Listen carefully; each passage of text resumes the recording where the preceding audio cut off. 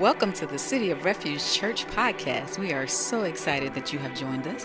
We are a church that is called, connected, and commissioned. We want to call all people to repent and believe in our Savior's loving grace. We want to connect our neighborhood to the unity found in the greater family of Christ. We want to commission others to live as kingdom citizens before the world and heaven. And we hope that this podcast gives you a glimpse of what God is doing in us and in the Eau Claire community. Thank you so much for tuning in. And I want to know you more. Well, we're in the perfect season to get to know Jesus because, as Jay Will has told us, we are in the season of Advent, where we are celebrating the first coming of Jesus and ever looking forward to his second coming. Can we please have a wonderful hand clap for this wonderful praise team that has led us in worship this afternoon? All right, we all may be seated.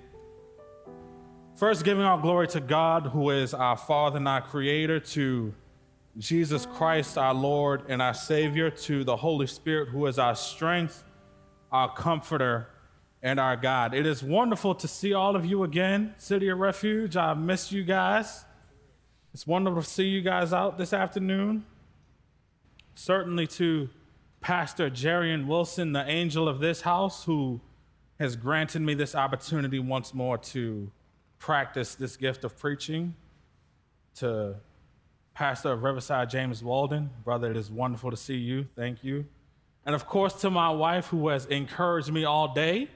Thank you. If you would all please turn with me in your Bibles to the book of Deuteronomy. And I know that the pamphlet, whatever, what is it called? Pamphlet, the booklet.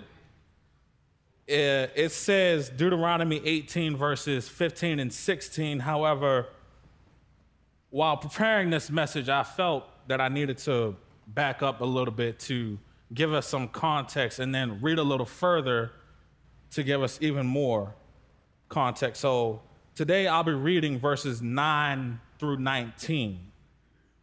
Again, that's Deuteronomy chapter 18, verses 9 through 19. And I will be reading from the Christian Standard Bible.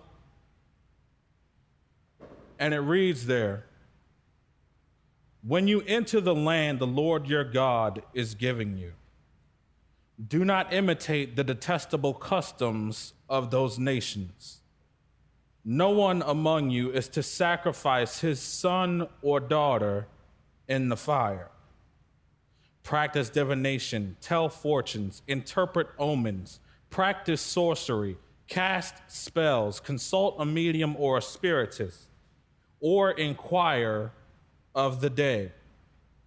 Everyone who does these acts is detestable to the Lord, and the Lord your God is driving out the nations before you because of these detestable acts. You must be blameless before the Lord your God.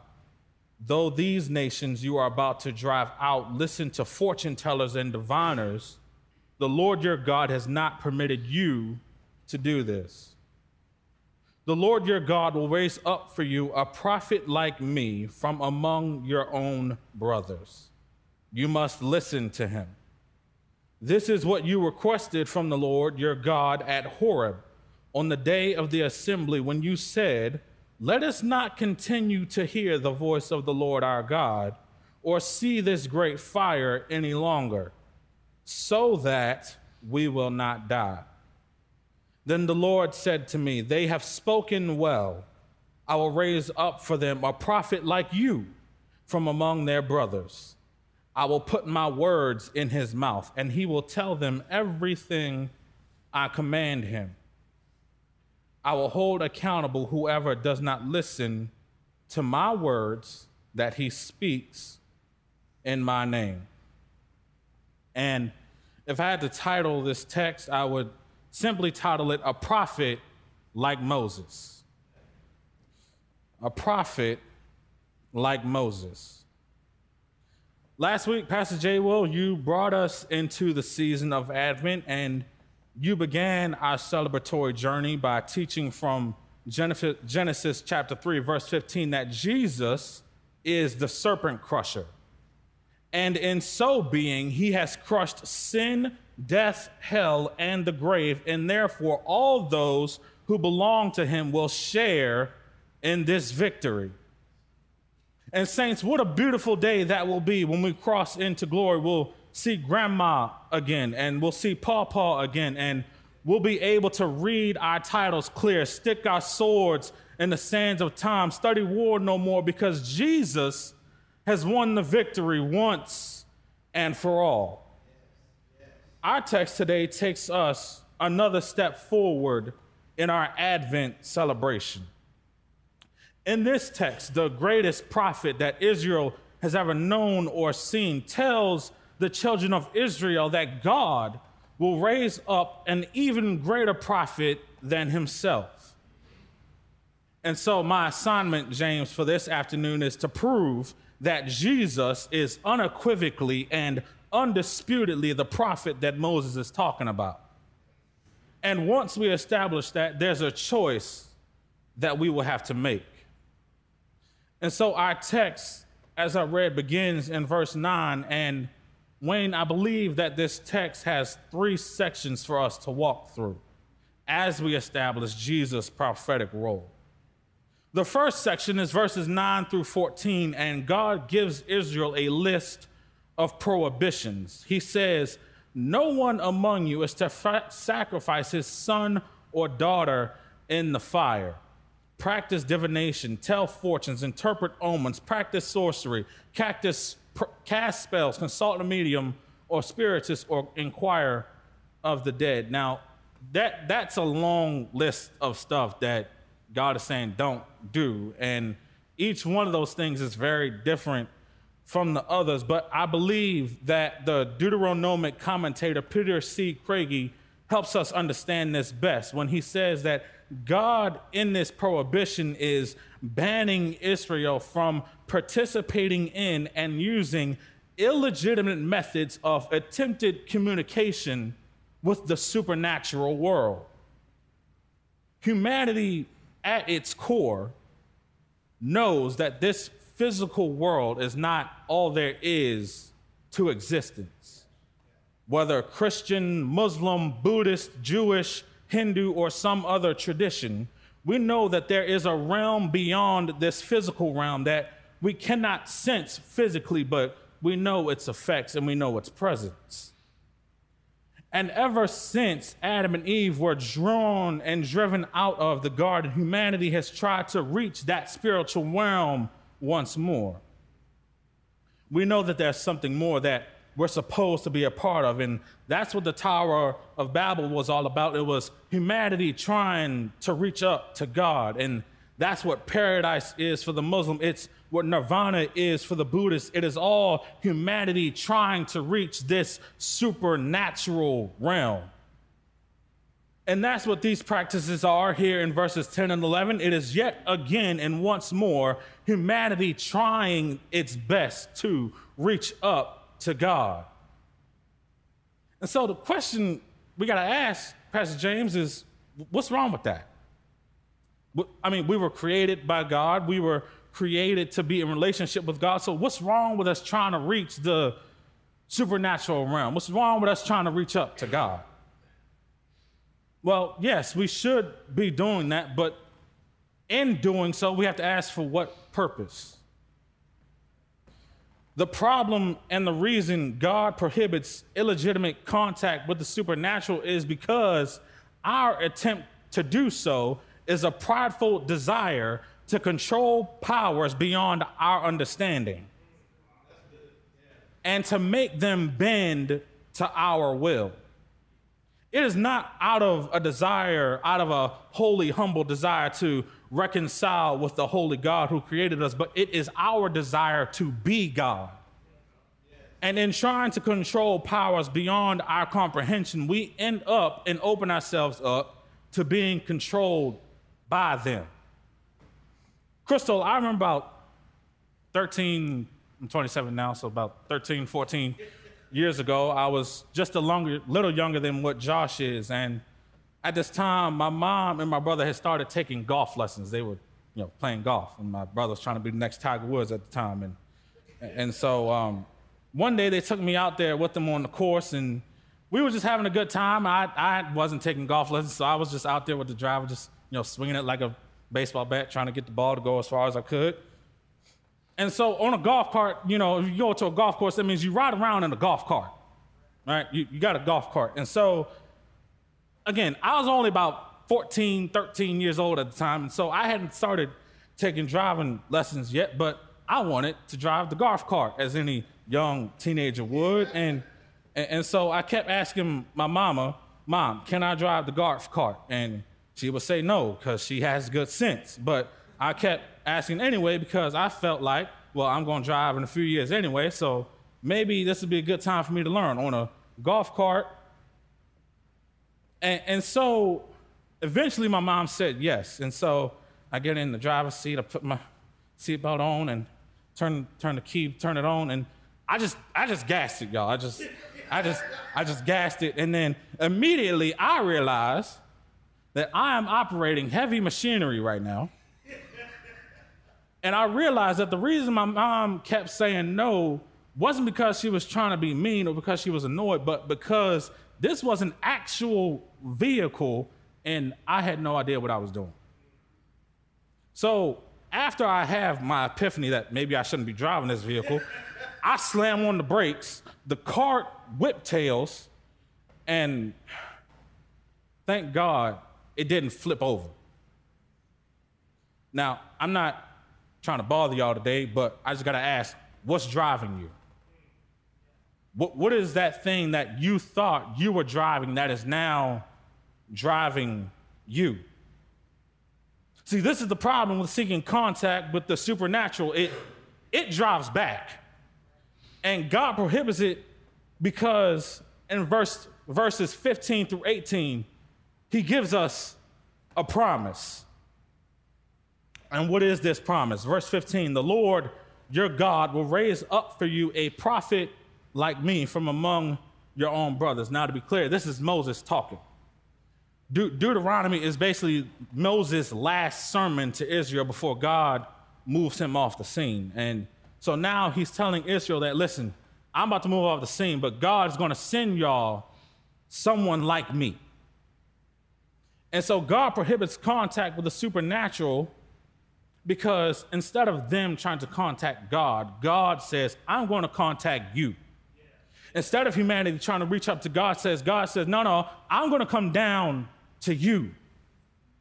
Verses 16 and 17 teaches that at the giving of the Ten Commandments, Israel saw God's glory on the mountain and they were afraid. And it's a wise thing to be afraid when you see God's presence. So they asked Moses to mediate between them and God. And God commends his people for that request because that was his will for them. And then verse 18, God gives the promise of a prophet. He says, I will raise up for them a prophet like you, Moses, from among their brothers. I will put my words in his mouth, and he will tell them everything I command him. Now, I know this is just one small verse, two little sentences, but God packs a lot of stuff into this one verse.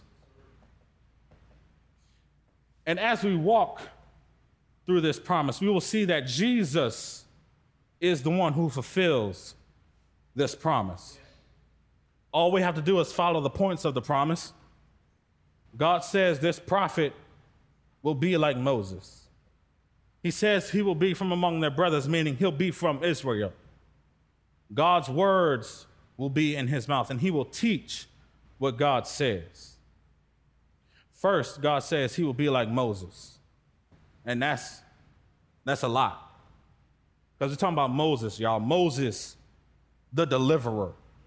Moses, the lawgiver. Moses, the mediator. Moses, the one who turned a sea to blood. Moses, the one who dried up the Red Sea. We're talking about Moses, the one who drew water from a rock. The one who rained down manna and quail from the heavens, the one who held up a bronze serpent in the middle of a desert for the healing of the nation. We talk about Moses, the one who wrote the first 5 books of the Bible.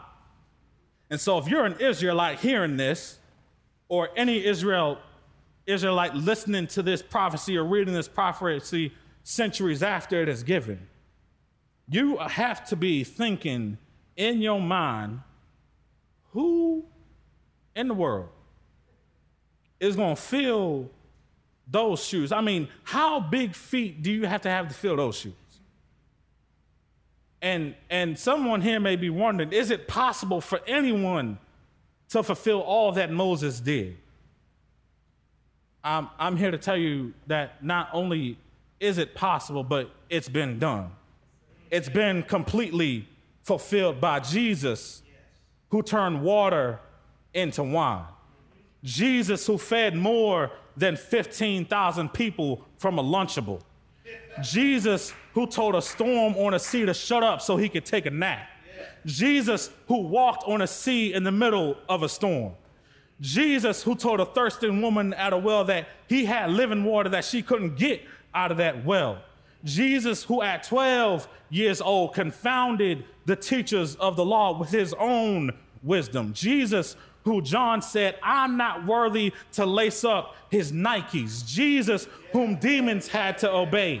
Jesus, who healed a woman just by the hem of his garment. Jesus, whom John said was God in flesh. Jesus, who was convicted on trumped up charges in kangaroo courts. Jesus, who suffered under Pontius Pilate.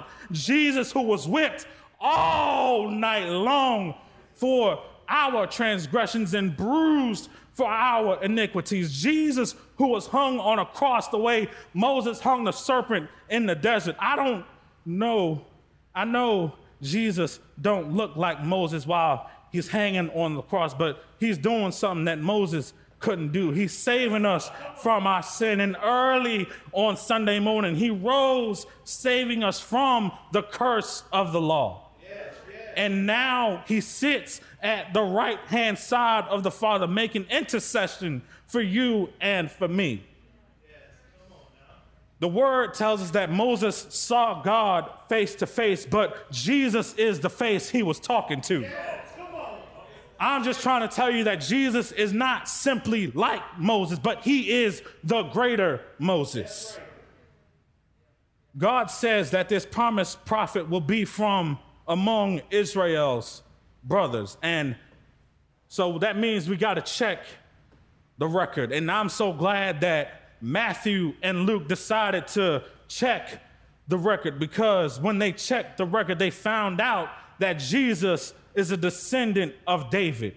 David, Israel's greatest king. And God promised David that his throne would be established forever and that the scepter would not depart from Judah. Well, Jesus is the son of David. He is the one whom of David said, the Lord said to my Lord, sit at my right hand. Jesus is the shoot from Jesse. And Peter, I know Peter said, our enemy is a roaring lion who goes around seeking whom he may devour. But Jesus is the Lion of Judah who rules eternally from his Father's throne.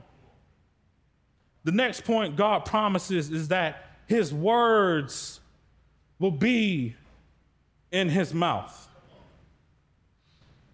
And John chapter 1 says, in the beginning was the Word, and the Word was with God, and the Word was God. He was with God in the beginning. All things were created through him, and apart from him, not one thing was created that has been created. In him was life, and that life was the light of men. That light shines in the darkness, and yet the darkness did not overcome it. And then down in verse 14, he says, the Word became flesh and dwelt among us, and we observed his glory, the glory as the one and only Son from the Father. I'm trying to tell you that Jesus is the promised prophet. I'm saying that Jesus does not merely have the word of God in his mouth, but that he is the word of God made flesh. I'm trying to tell you that God gave those prohibitions of us trying to reach heaven because he brought heaven down to us. Don't you hear Jesus saying, repent, for the kingdom of heaven is at hand. The next point of the promise is that the prophet will teach everything God commands him.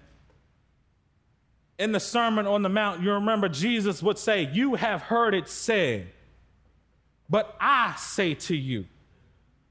And in doing that, he is not reinterpreting or rewriting the law. But as my father would say, he is giving the law the fullness of its meaning. When they would ask him what are the greatest commandments, he turned to Deuteronomy chapter 6, verse 5, and he told them, love the Lord your God with all your heart, all your soul, all your mind, and all your strength.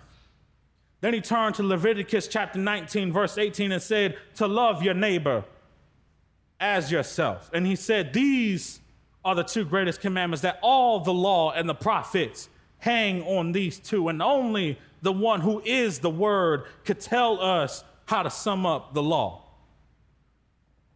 And then at the institution of communion, he gives his disciples a new command, that you love one another, just as I have loved you.